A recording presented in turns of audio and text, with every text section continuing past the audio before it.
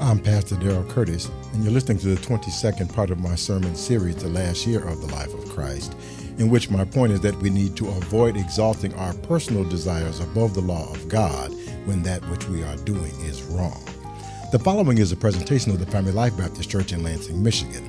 For more audio and video content, please visit FamilyLifeBC.com. Well, November 2nd, 2008, last 2 months of the year, eating on down to the end. And our lesson this morning is the 22nd part of this sermon series in the last year of the life of Christ. Text is Luke chapter 14, verse 7 through 11. And the Bible says this.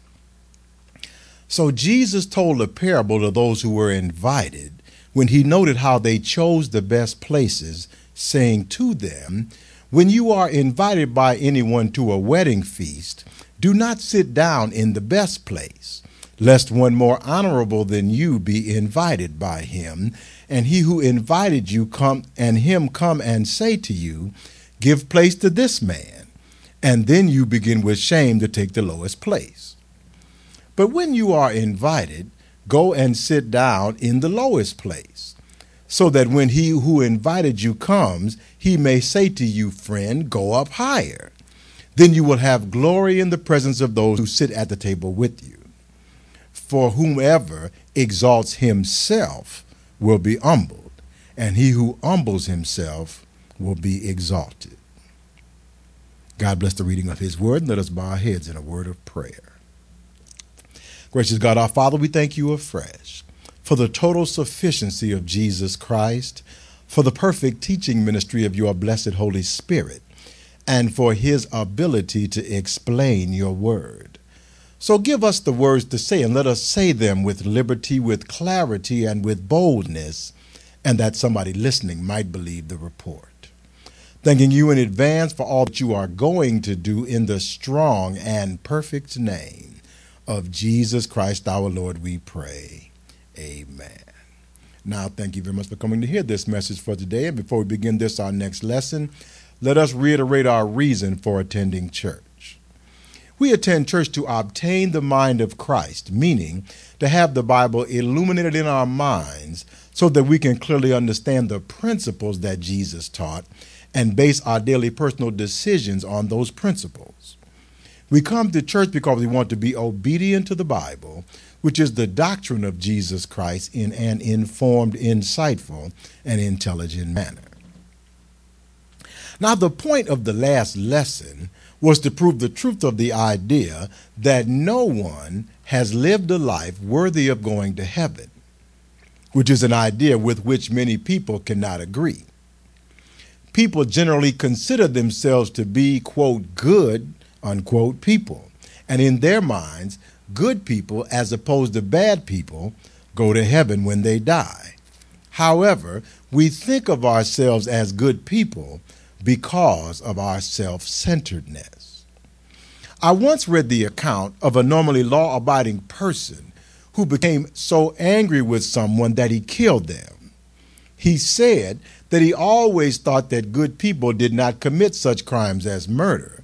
But after he killed the person with whom he was angry, he realized that good people do commit murder when they are pushed far enough. Now, I hope that you can see from the example of this man's self-serving thinking processes that our evaluation of ourselves is generally based upon the sliding scale that we use. We consider ourselves good regardless of that which we do, and we find excuses and justifications for our faults. We do not, however, take the fact into account that God is using a different, a more objective, and a more unforgiving method of evaluation. And 100% sinlessness is the only score that passes God's test. James chapter 2, verse 10 and 11 tells us, for whoever shall keep the whole law and yet stumble in one point, he is guilty of all. For he who said, do not commit adultery, also said, do not murder. Now, if you do not commit adultery, but you do murder, you have become a transgressor of the law. Well, suppose you neither commit adultery nor murder. Well, adultery and murder are just examples used by this passage of Scripture. There are many other sins beside adultery and murder, and the point of this passage of Scripture is that if we commit just one sin, we become ineligible to enter heaven, the place in which the holiness of God dwells, on our own merit. Let me explain further. Suppose I invite you to breakfast and decide to make an omelet. Now, my recipe for the omelet calls for 6 eggs, and I look in the egg tray in my refrigerator door, and I only see 5 eggs. I look further and find another egg in the back of the refrigerator. Now I have 6, and I can make the omelet. So I start to break the eggs, and when I get to the last egg that I found and crack it, a nauseating aroma arises from the egg. The egg is rotten. But I look at the egg and say, well, it's an omelet, and only one of the eggs is rotten. The other 5 eggs are good, so maybe no one will notice just one rotten egg. So I mix the rotten egg in with the others and make the omelet. Well, when the omelet comes out, it will probably look a little green, and it will probably smell a little funny. And when I serve you the omelet, you will probably not want it because of the rotten egg in it. Well, that's the way our lives are before God. When we take our good deeds and mix them up with the rotten sins that we have committed and serve our lives up to God, He doesn't find our lives acceptable, just as you would not find the omelet with the rotten egg acceptable. But some people believe in the balance theory. That is, on the one hand, I have my good deeds, and on the other hand, I have my rotten sins. And if the good outweighs the bad, then I get into heaven. But Proverbs 16:25 tells us, there is a way that seems right to a man, but his end is the way of death. So, based upon our lack of merit and based upon our rotten sins, we are ineligible to enter heaven.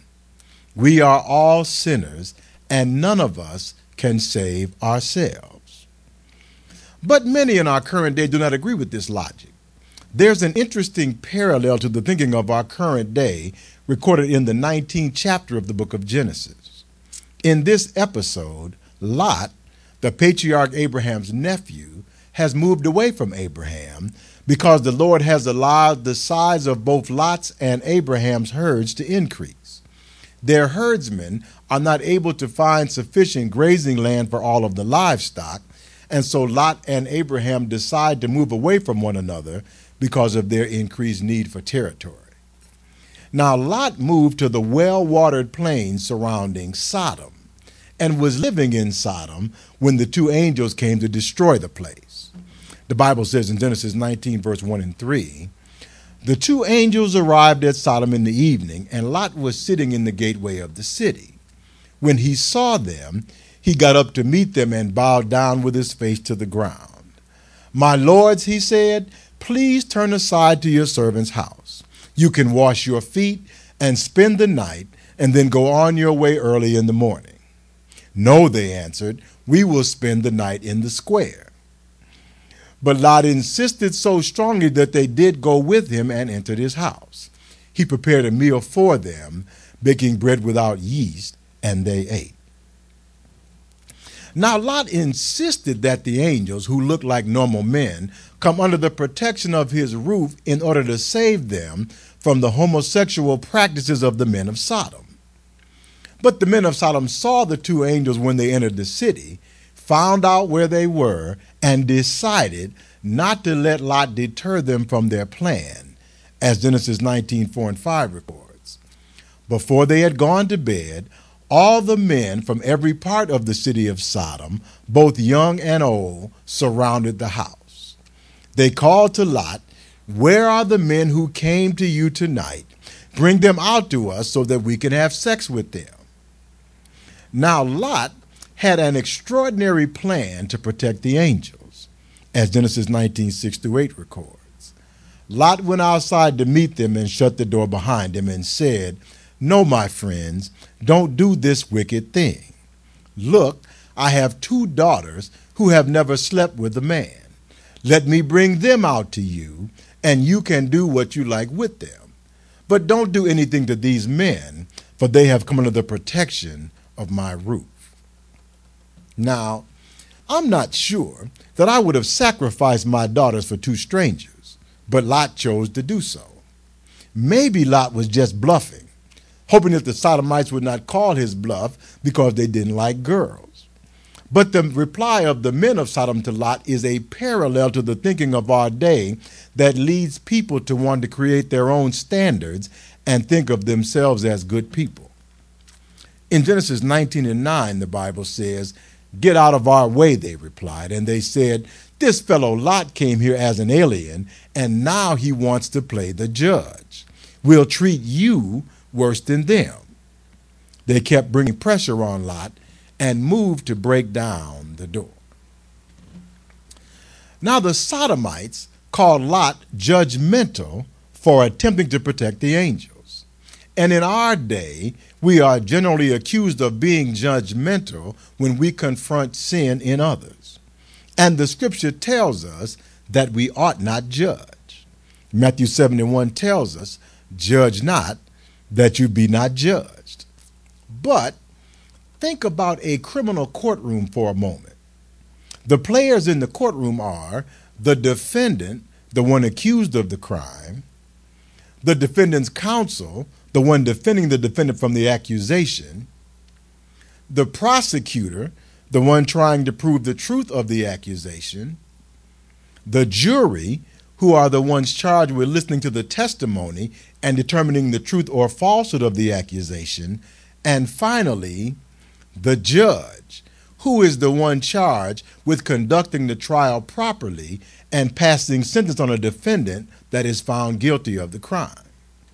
Now listen once again to that which Jesus says about judgment in Matthew chapter 7, verse 1 and 2. He says, "Judge not, that you be not judged, for with what judgment you judge, you will be judged, and with the measure you use, it will be measured back to you." So Jesus tells us that should we decide to become a judge, that is, one that conducts the trial and passes out the sentence, that our own sins will be tried, judged, and we will be sentenced based upon the type of judgment that we use. Now, I'm sure that that is what Jesus means, because he continues in Matthew chapter 7, verse 3 and 4, "And why do you look at the speck in your brother's eye and do not consider the plank in your own eye? Or how can you say to your brother, 'Let me remove the speck that is in your eye,' and look, a plank is in your own eye?" Now, as I quote virtually every week, Romans 3:23 still says, "For all have sinned and fall short of the glory of God." So how can we condemn others for committing sin, and I mean any sin, without condemning ourselves, since we are all sinners? Based upon the passages of Scripture that I have read today, I have come to the conclusion that Jesus is telling us that the only one who can judge righteously is one who is sinless himself, and the only one that fits that bill is God. Jesus says when talking to the Pharisees in John chapter 8, verse 15 and 16, "You judge according to the flesh, I judge no one. And yet if I do judge, my judgment is true, for I am not alone, but I am with the Father who sent me." So Jesus tells us that even he defers judgment to God and does not take judgment upon himself. Now, it is important to point out that Lot was not actually judging the Sodomites, although they accused him of doing so. According to the definition, a judge is the one that conducts the trial and passes sentence on the guilty. Lot was doing neither.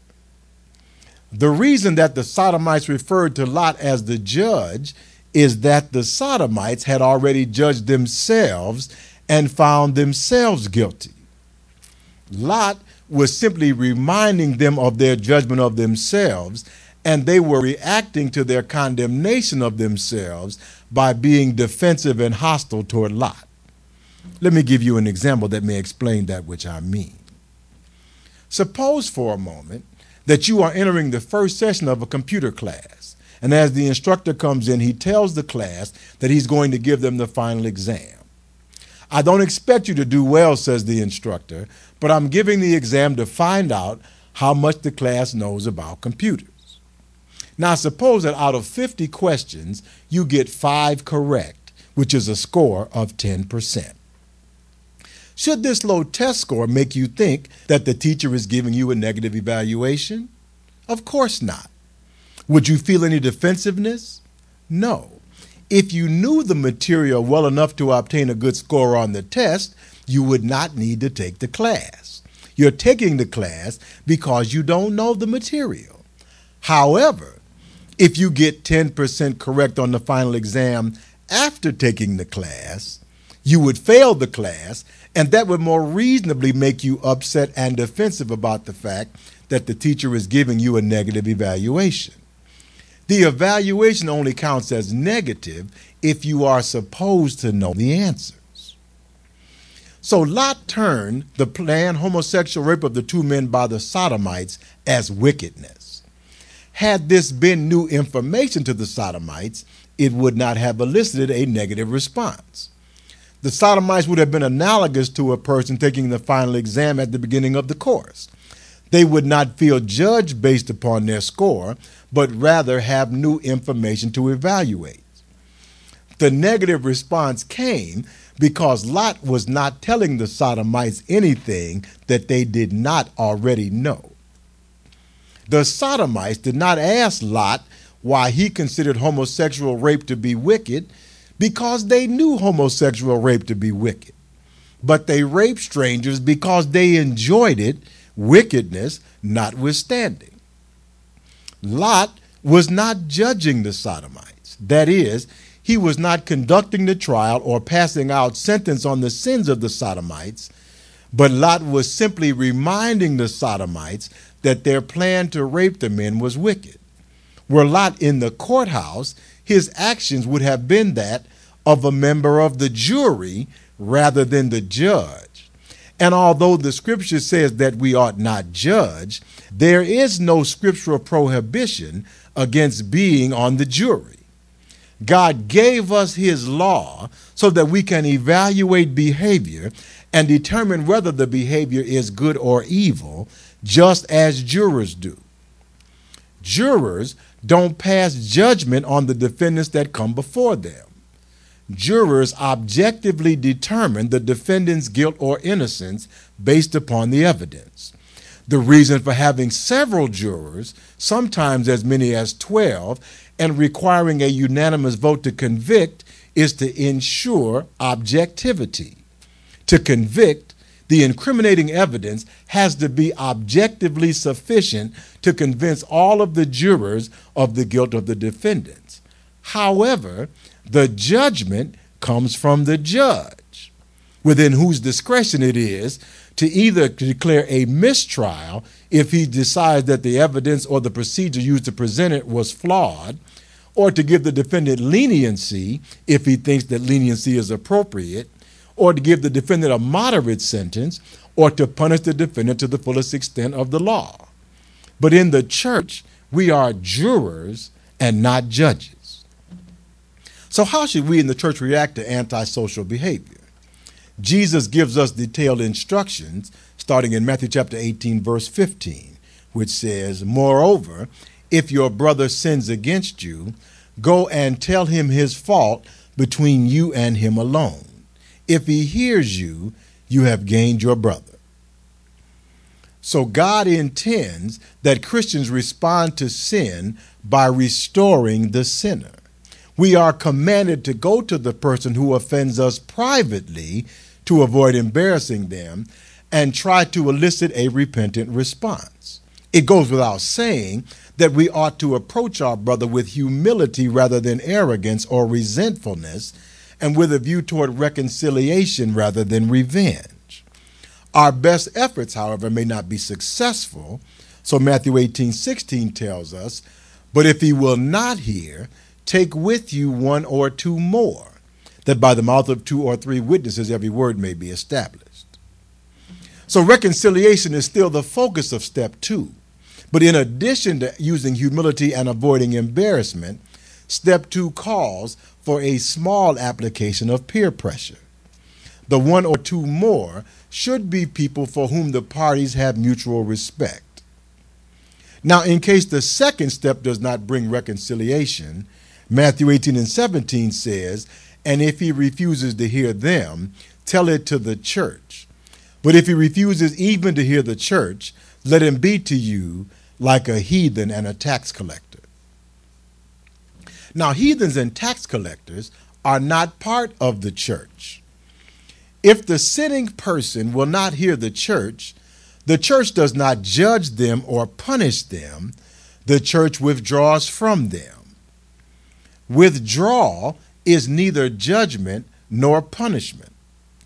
A judge passes sentence on the defendants to punish him, provided that he is found guilty of the crime. Withdrawal is not passing sentence on or punishing the sinning person. The sinning person is still free to do that which he wishes to do.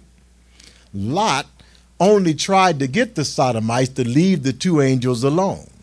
He did not try to punish them or reform them. Withdrawal protects the people that withdraw from the negative influence of the sinning person, as Lot tried to protect the two angels. But the sinning person is free to continue sinning as long as he wishes to. Thus, withdrawal is neither judgment nor punishment. Now, at the beginning of Jesus' ministry, Matthew 4:17 records, "From that time, Jesus began to preach and to say, 'Repent, for the kingdom of heaven is at hand.'" Now, the purpose of the withdrawal of the church from the sinning brother is to influence the brother into a state of repentance, hoping that the brother will turn from sin because of his recognition of his past wrongdoings, abandon sinful or unworthy purposes and values, and dedicate himself to the amendment of his life. Repentance is a prerequisite for salvation and thus for church fellowship. A mere intellectual assent to the historical fact of the resurrection of Jesus Christ from the dead is not enough to save us.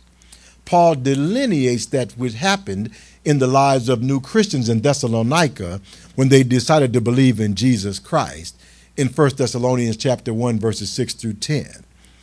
"And you became followers of us and of the Lord, having received the word in much affliction with joy of the Holy Spirit, so that you became examples to all in Macedonia and Achaia who believe. For from you the word of the Lord has sounded forth, not only in Macedonia and Achaia, but also in every place. Your faith toward God has gone out, so that we do not need to say anything. For they themselves declare concerning us what manner of entry we had to you, and how you turned to God from idols to serve the living and true God, and to wait for his Son from heaven, whom he raised from the dead, even Jesus, who delivers us from the wrath to come." So the Thessalonians became followers and examples of Christianity, having turned to God from idols to serve the true and living God. Following the Lord rather than worshiping idols is an act of repentance. Becoming followers of the Lord means that we change our behavior to that which the Lord tells us to do. A brother that fails to acknowledge his sin is not repentant, and thus is not following the Lord in that circumstance. Now, you may not accept my testimony that you are sinning, and you may not accept the witness of the one or two more that I bring to you. But when you become a member of the church, you agree to accept the verdict of the jury of the membership. if we cannot agree, we must withdraw from one another, as Amos 3:3 asks, can two walk together unless they are agreed? So here is that which we have learned from the scripture that we have studied today. Judging means to preside over the trial of and pass sentence on the one found guilty, and none of us is righteous enough to pass sentence upon another because of the universality of sin. All have sinned and fall short of the glory of God, so none is worthy to judge except God. But although we cannot judge, we are all on the jury, and it is our responsibility to point out sins to each other and to be humble enough to receive the rebuke from our brothers and repent of our sins as they are pointed out to us. Now, our text for today, Luke 14:7-11, tells us, so Jesus told a parable to those who were invited when he noted how they chose the best places, saying to them, when you are invited by anyone to a wedding feast, do not sit down in the best place, lest one more honorable than you be invited by him. And he who invited you and him come and say to you, give place to this man, and then you begin with shame to take the lowest place. But when you are invited, go and sit down in the lowest place, so that when he who invited you comes, he may say to you, friend, go up higher. Then you will have glory in the presence of those who sit at the table with you. For whoever exalts himself will be humbled, and he who humbles himself will be exalted. Now, self-exaltation is a problem in Christendom today.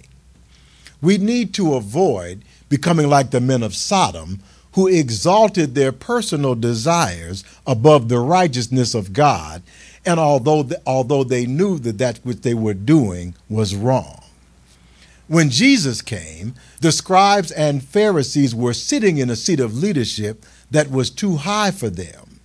They were servants pretending to be the king.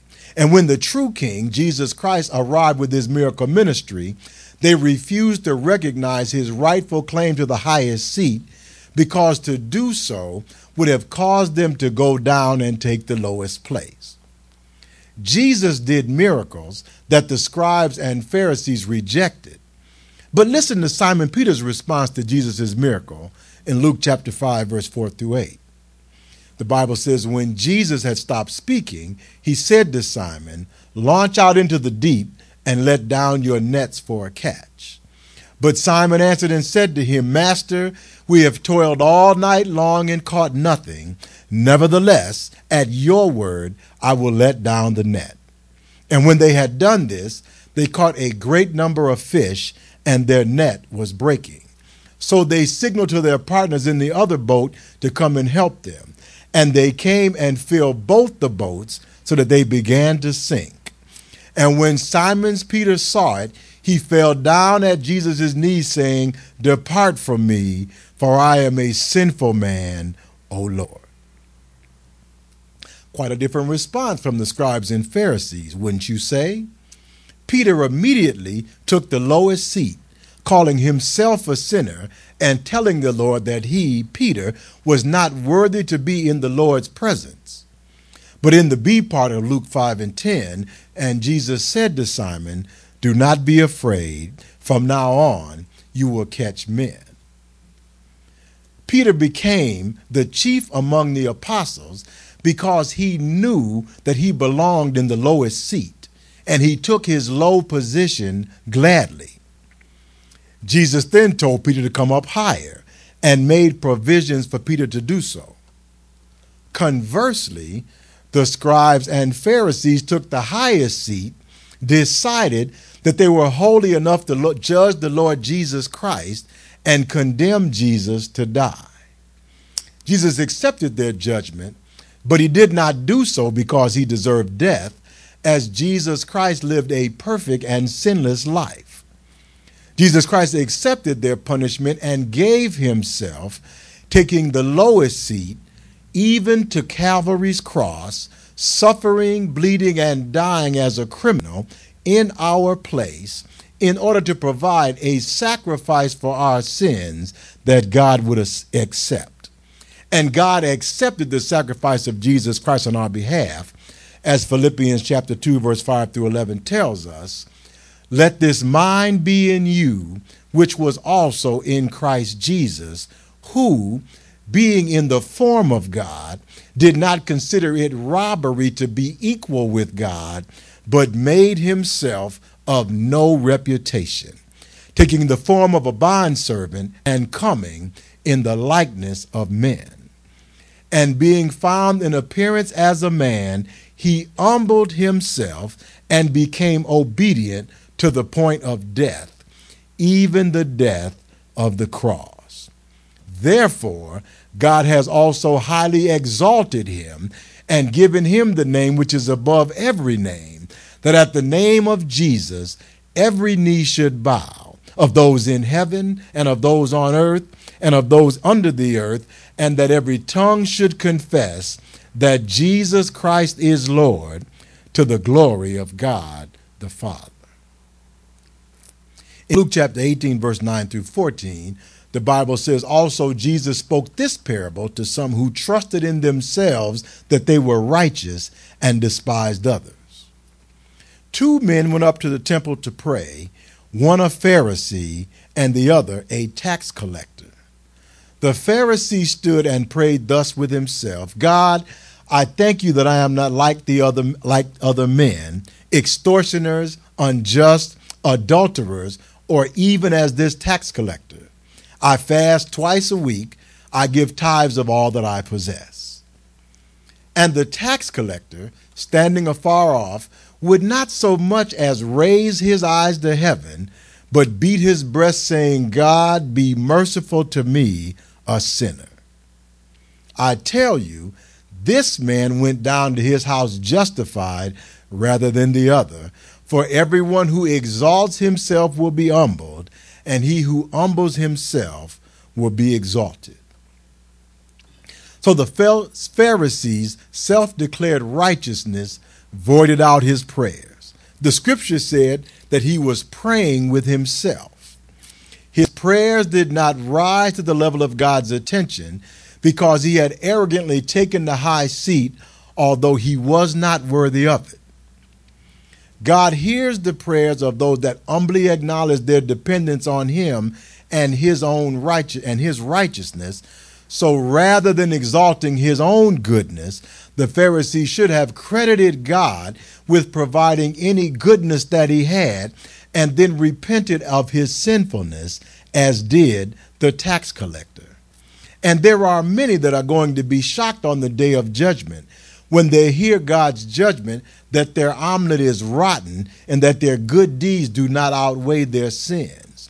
The truth is that, as Isaiah 64:6 tells us, but we are all like an unclean thing, and all our righteousnesses are like filthy rags.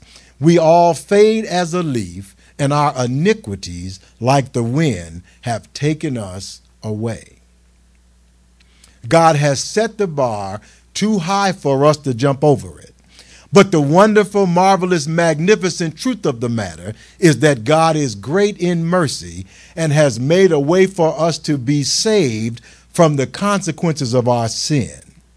Romans 6:23 says, "For the wages of sin is death, but the gift of God is eternal life in Christ Jesus our Lord." You and I cannot merit heaven, but we can receive the free gift of eternal life by our faith in the sacrifice of Jesus Christ. We need to have faith in the lordship of Jesus Christ and the historical truth of his resurrection from the dead to be saved. So let us give up the arrogance of thinking that we are saved because of our own righteousness. Let us acknowledge our personal sinfulness. Let us accept the premise that our salvation is not because of the works of righteousness that we have done, and then let us accept the free grace gift of God's unmerited favor given by Jesus Christ, who sacrificed his life on the cross of Calvary for our salvation. Heaven is a free gift it is not earned or deserved by man. And let us resolve to grow in the grace and knowledge of Jesus Christ, and to acknowledge and rejoice in the fact that our righteousness does not come from ourselves or our good works, but is a function of the ministry of the Holy Spirit that the Lord Jesus Christ has sent to us to teach us right from wrong and to stir us up to love and good deeds during our lives. Let us not presume to judge one another, because none of us on our own is meritorious enough to judge someone else. But let us rather provide an example and an exposition and an exhibition of the life of Jesus Christ for one another, as did the Thessalonians, and let us be a further extension of the great work of building the kingdom of God on earth, as Jesus commanded us in Matthew 28:18-20, which says, "And Jesus came and spoke to them, saying, All authority has been given to me in heaven and on earth. Go therefore and make disciples of all the nations, baptizing them in the name of the Father and of the Son and of the Holy Spirit, teaching them to observe all things that I have commanded you. And lo, I am with you always, even to the end of the age. Amen." And that is our lesson for today. Let us pray. Gracious God, our Father, we thank you this morning that you have given us this lesson. We thank you for your sacrifice on the cross. And we thank you, Lord, that you have made it clear to us that we do not merit the gift that you have given us. Give us the understanding and the humility to recognize that it is not because of the works of righteousness that we have done, but it is because of your grace that we are saved. Help us, Lord, to recognize that we are not worthy to sit even in the low seat, but help us, Lord, to sit there and be good servants, to be good stewards, to be on your team, so that when you come, you can tell us, friend, come up higher, and we can move up to a higher seat because of your mercy upon us. And now, Lord, we thank you for all that are in the house today. We ask that you would give us traveling mercies as we go down from this place, and then bring us back once again at the appointed time. And now, Lord, we thank you for all these things. We thank you for your goodness, for your mercy, and for your grace. And most of all, we thank you for your sacrifice on the cross, for rising from the dead on that Sunday morning. Thank you, Lord. In the wonderful name of Jesus we pray. Amen, and thank God.